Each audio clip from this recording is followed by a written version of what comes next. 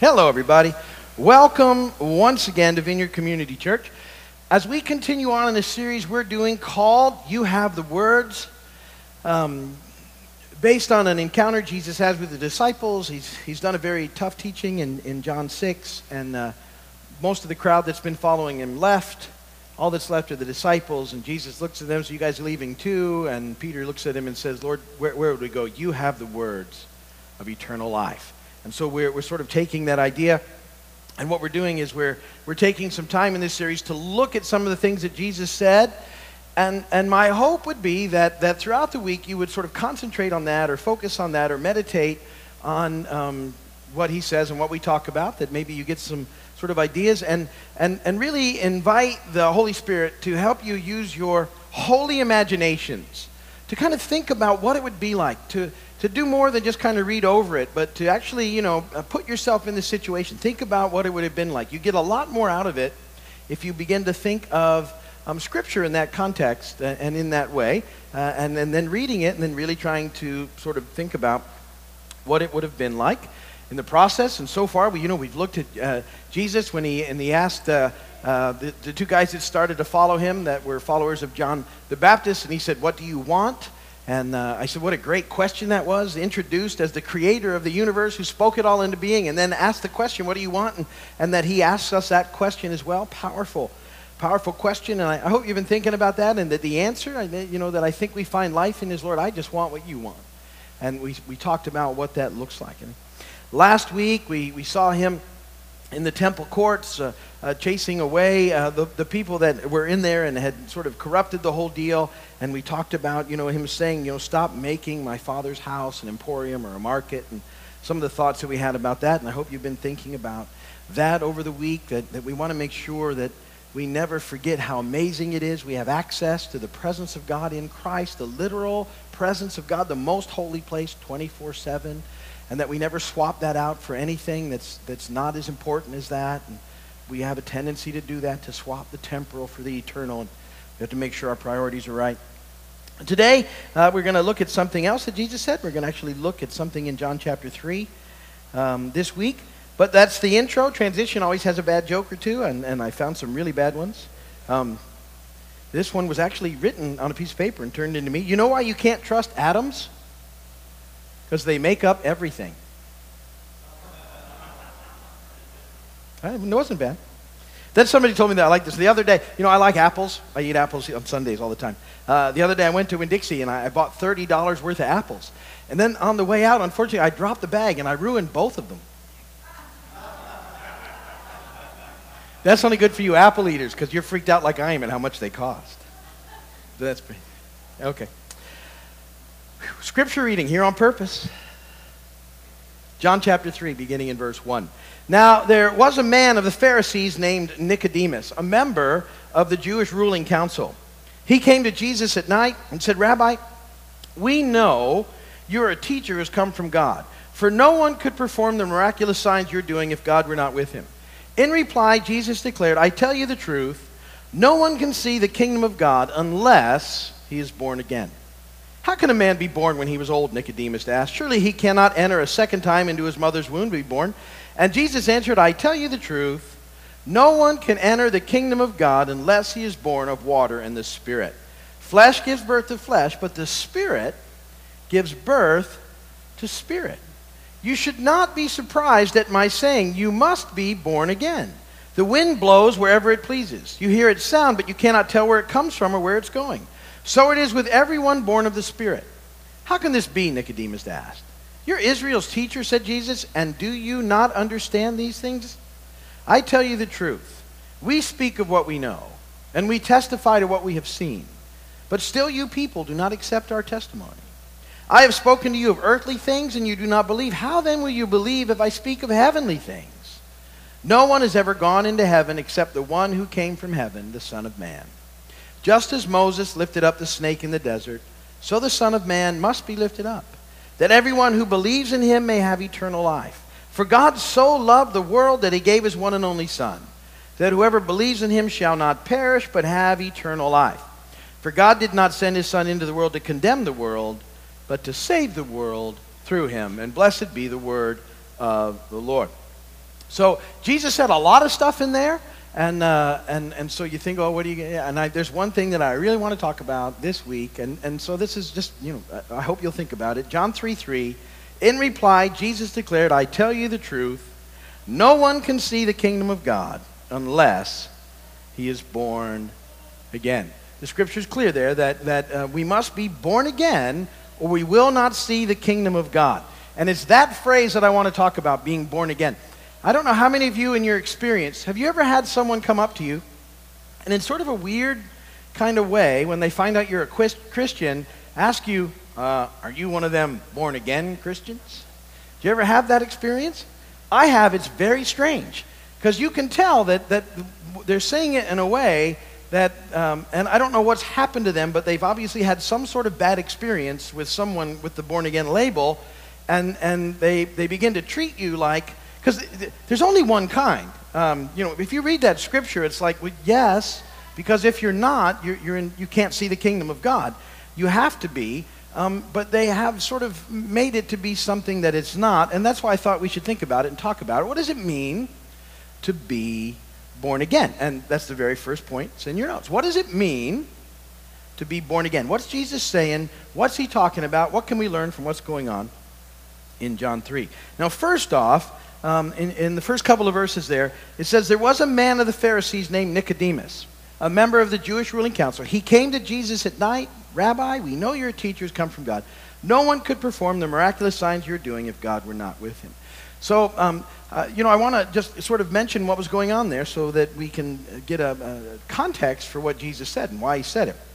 Nicodemus basically represented the best in the nation. I mean, it's a fascinating picture that John is drawing here. Nicodemus is a teacher. He's a Pharisee. He's a member of the Sanhedrin. He's a politician, the Jewish ruling council. He has prestige. He has position. He has power. He's prominent in Israel. And this is sort of the picture of what you would look at someone like on the outside, that this is someone that's really got it all together. He's all those things. He's religious, and he's a teacher, like I said, politician, very well respected. He comes to see Jesus. Now, it's interesting that he sneaks in at night because he doesn't want everybody else to know, but that's okay. That's because he's worried about his position and stuff and what people would think. But still, here's a person that seems to have it going pretty well. Outwardly, he looks like, well, this is someone that really has it together. But Jesus looks at him and says, yeah, that's not going to work for you. That's really what he's saying. He's telling him that he needs to be born again, that what he needs is a brand new life. He needs a spiritual life. And this is a fascinating thing that we're going to talk about. So the second point in your notes there is that to be born again is a brand new life. John 3:3-4, Jesus declared, I tell you the truth, no one can see the kingdom of God unless he is born again. How can a man be born when he was old? Nicodemus asked. Surely he cannot enter a second time into his mother's womb to be born. So when we're born again, and I think this is where that's why the funny question comes. It's not that we're getting a religion. What we're getting is a brand new life. In effect, we are being spiritually born. And that what the Lord is saying to us is that we're not spiritually alive until we come to know Jesus. Look at this verse in Luke 9:60. Jesus said to him, let the dead bury their own dead, but you go and proclaim the kingdom of God. And what that verse is saying is that there's physically dead people who need burying, and there's spiritually dead people who can bury them. That's what that verse is all about. So even though Nicodemus seems to be a person that has it all together, Jesus tells him he needs to be born again. He has religion, he has position, he has power, but he has no spiritual life. So to be born again is to be spiritually born. That's pretty significant in our lives today, because we live in a time and a place, and much like they did, that if people appeared spiritual in whatever that looks like, they were considered to really sort of be on top of it. But Jesus looked at someone who had all the appearance of being a deeply religious person and said, what you have is not going to work. It's not going to get you there. It's not enough. You have to be born again. And so it's all about being spiritually born. So what happens is, third, is that it's a brand new you. John 3:5-6. Jesus answered, I tell you the truth, no one can enter the kingdom of God unless he's born of water and the Spirit. Flesh gives birth to flesh, but the Spirit gives birth to spirit. So flesh gives birth to flesh, but the Spirit gives birth to spirit. So the reality is that every person is living flesh, but not every person is living spirit. So flesh begets flesh. The Spirit is the one who brings spirit. So you're born as living flesh, but you have to be born again to be living spiritually. And when you're born again, you're given a whole new nature by the Spirit. That's why the Scripture talks about a new creation. You're given a new nature. It's not a makeover of your old nature. It's a whole new nature that's then being formed and developed in you by the Holy Spirit. And that's very significant.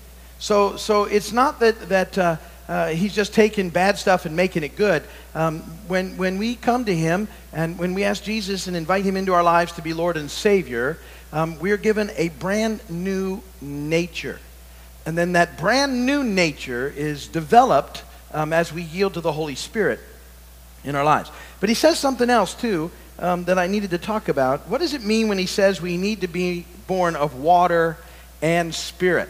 A lot of ideas about what that means, but I actually believe that he's referring to an Old Testament verse in Ezekiel that ties these together. It's Ezekiel 36:24-28. For I will take you out of the nations, and I will gather you from all the countries and bring you back into your own land. I will sprinkle clean water on you, and you'll be clean. I will cleanse you from all your impurities and from all your idols. I will give you a new heart and put a new spirit in you. I will remove from you your heart of stone and give you a heart of flesh, and I will put my spirit in you and move you to follow my decrees and be careful to keep my laws. You'll live in the land I'll give your forefathers. You will be my people, and I will be your God. So when we're born again, we're given a new nature, a new heart, but we still have the same flesh that we had before we were born again. I have this new nature now since I've come to Christ that's being developed and formed by the Holy Spirit. It's an ongoing process. We've talked about that. It would be great if it just went like that, but it doesn't. It just doesn't for me. And I haven't met anybody else that did that too. It's a process, and we have a new nature, and the Holy Spirit is now, as we yield to him, he's developing this new nature in us. But I'm still very much aware of the fact that I am far from being completed, and that my flesh still acts up from time to time. Actually, it acts up a lot. Anybody else have their flesh act up from time to time? You got a new nature where you know what you want to... See, this is the thing, you know what you want to be doing. And I think, as we continue on, we're doing it more and more. But every now and again, the flesh just sort of gets in the way. And all of a sudden, instead of being kind, you're being snotty. And instead of doing the right thing, you're not doing the right thing. Whether you're completely doing the wrong thing or you're just not doing the right thing, whatever it might be, our flesh gets in the way. And we're like, well, that's really not what I want to do, but sometimes it feels good to do it. I guess I don't know why I do those things. Why do I, anyone wonder why you get grumpy? Why do we get grumpy sometimes? There must be some immediate satisfaction in it, but for me, it's never worked out long term. I'm always really regretting it the moment I've been grumpy to anybody, because I'm like, now I got to go fix it.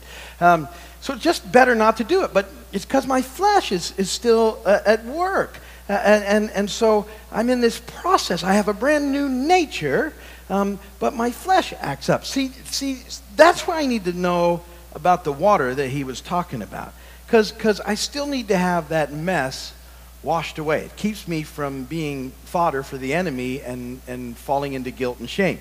Remember, Hebrews 10:22 says, let us draw near to God with a sincere heart and full assurance of faith. That's that new nature thing going on. Having our hearts sprinkled to cleanse us from a guilty conscience, having our bodies washed with pure water. See, we can approach God, and we talked about this last week, the literal presence of God, and that the amazing thing is that God now sees us in Christ, We've come to Christ and we've been given this new nature, and God is relating to us in that, and that our spirit, our spirit's good with him, but our flesh is still a problem. But we're yielding to the Spirit, and all that stuff's being worked out. And yet in the meantime, we're washed with this water, and we're sprinkled, so we don't have a guilty conscience, and we get that we're in process and that God loves us even now while we're still in the process. And so he sees us in Christ. And so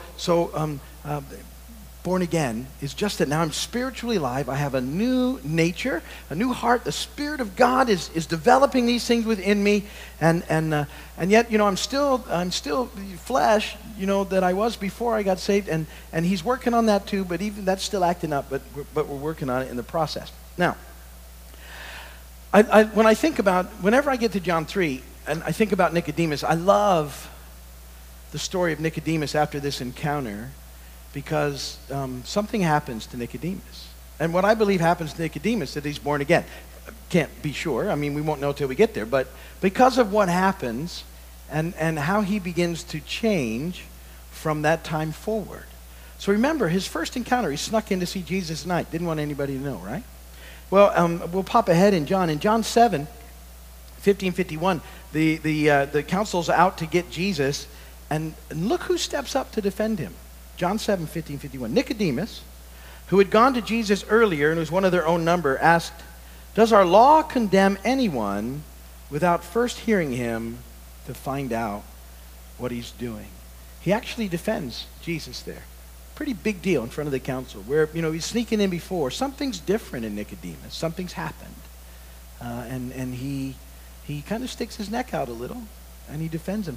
Well, there's something else that he does that's even more amazing to me when I watch it. And this is just at the crucifixion. At the crucifixion, when everybody's run away, and Jesus has died on the cross, and his body's there, and all of his disciples are gone. There's no one to take care of the body. And so Joseph of Arimathea makes arrangements to take care of the body. And he brings somebody with him to help him. And that somebody's Nicodemus. John 19, 39 and 40. He was accompanied by Nicodemus, the man who earlier had visited Jesus at night. And Nicodemus brought a mixture of myrrh and aloes, about 75 pounds. And taking Jesus' body, the two of them wrapped it with the spices in strips of linen. And this was in accordance with Jewish burial customs. That was an extremely public display of affection for Jesus, that he risked everything to go and get his body, to prepare it for burial properly. It's huge that took place. Now, what I believe happened is that a transformation had happened in his encounter with Jesus. He gets it, and he's what you're seeing now is the new nature taking over, being led by the Spirit. He's a different person. The flesh is the same, and he's not perfect by a long shot, but he's different. And he's willing now to stop sneaking around at night and to be in the light with Jesus. It's a huge thing that's taking place in the transition. And so, I believe that he gets it. He's born again. And you say, well, what does that mean? Jesus says, it's all about believing in him. In John 3, we saw it twice, in 15 and 16. Believe in him and you'll have everlasting life. Paul says it this way in Romans 10. 9 and 10, if you declare with your mouth Jesus is Lord and believe in your heart that God raised him from the dead, you will be saved. For it's with your heart that you believe and are justified. It's with your mouth that you profess your faith and are saved. See, this is the process. That's what it means. So if anybody ever, says to you again in that kind of weird way, I don't know what happened to him, or you want to, well, I am, but do you understand what you're asking me? You have to be in order to see the kingdom of God. And what it means is that I'm spiritually alive now. Before, I was spiritually dead. I might have been following all the rules and doing all the things I was supposed to do, but I was not alive until I came to know Christ. And now I have life, and life full, and life abundant, and life forever. And that's what that's talking about. So my hope is this, take some time this week and really think about those verses and what was going on and what he said and how he said it and the context. And just kind of imagine what it would have been like even to be Nicodemus and sneaking in at night and being worried about what other people might think and what say, and then seeing the transformation that take place and what that means. And how in our own lives, how, as we come to know him, things begin to change because in him we have a new nature and he's working in us and we're different. We still got some flesh stuff, but he's making us new. And it's a wonderful thing in the process to know. And if you've never at that spot where you've made that decision, that whole, confess with your mouth that Jesus is Lord and believe in your hearts, do that. That's where it all starts. And that's really just prayer, simple prayer. It's humility and faith. Lord, it's just kind of admitting to God you're broken like the rest of us. You've sinned. That's the issue. We're separate from God because of our sin. And we just admit that to God. God, I'm a sinner. Will you forgive me? And he will. And then in faith, we just get before him and we say, Lord, would you come into my heart, my life, to be my Lord and Savior? We believe in our hearts. We confess with our mouths that Jesus is Lord. We're saved. We're born again. And that's where we experience life. So I hope you'll think about that this week, and that'll give you something to kind of chew on and meditate on during your devotional times, and really think about what that would have been like and what Jesus was saying and what it means to us. Amen? Amen. If you're watching on TV or video, thank you for doing that. We appreciate you doing that. We'd love for you to visit us. If you need prayer, go to the website, or you can call us, and we will pray for you, and we will see you soon.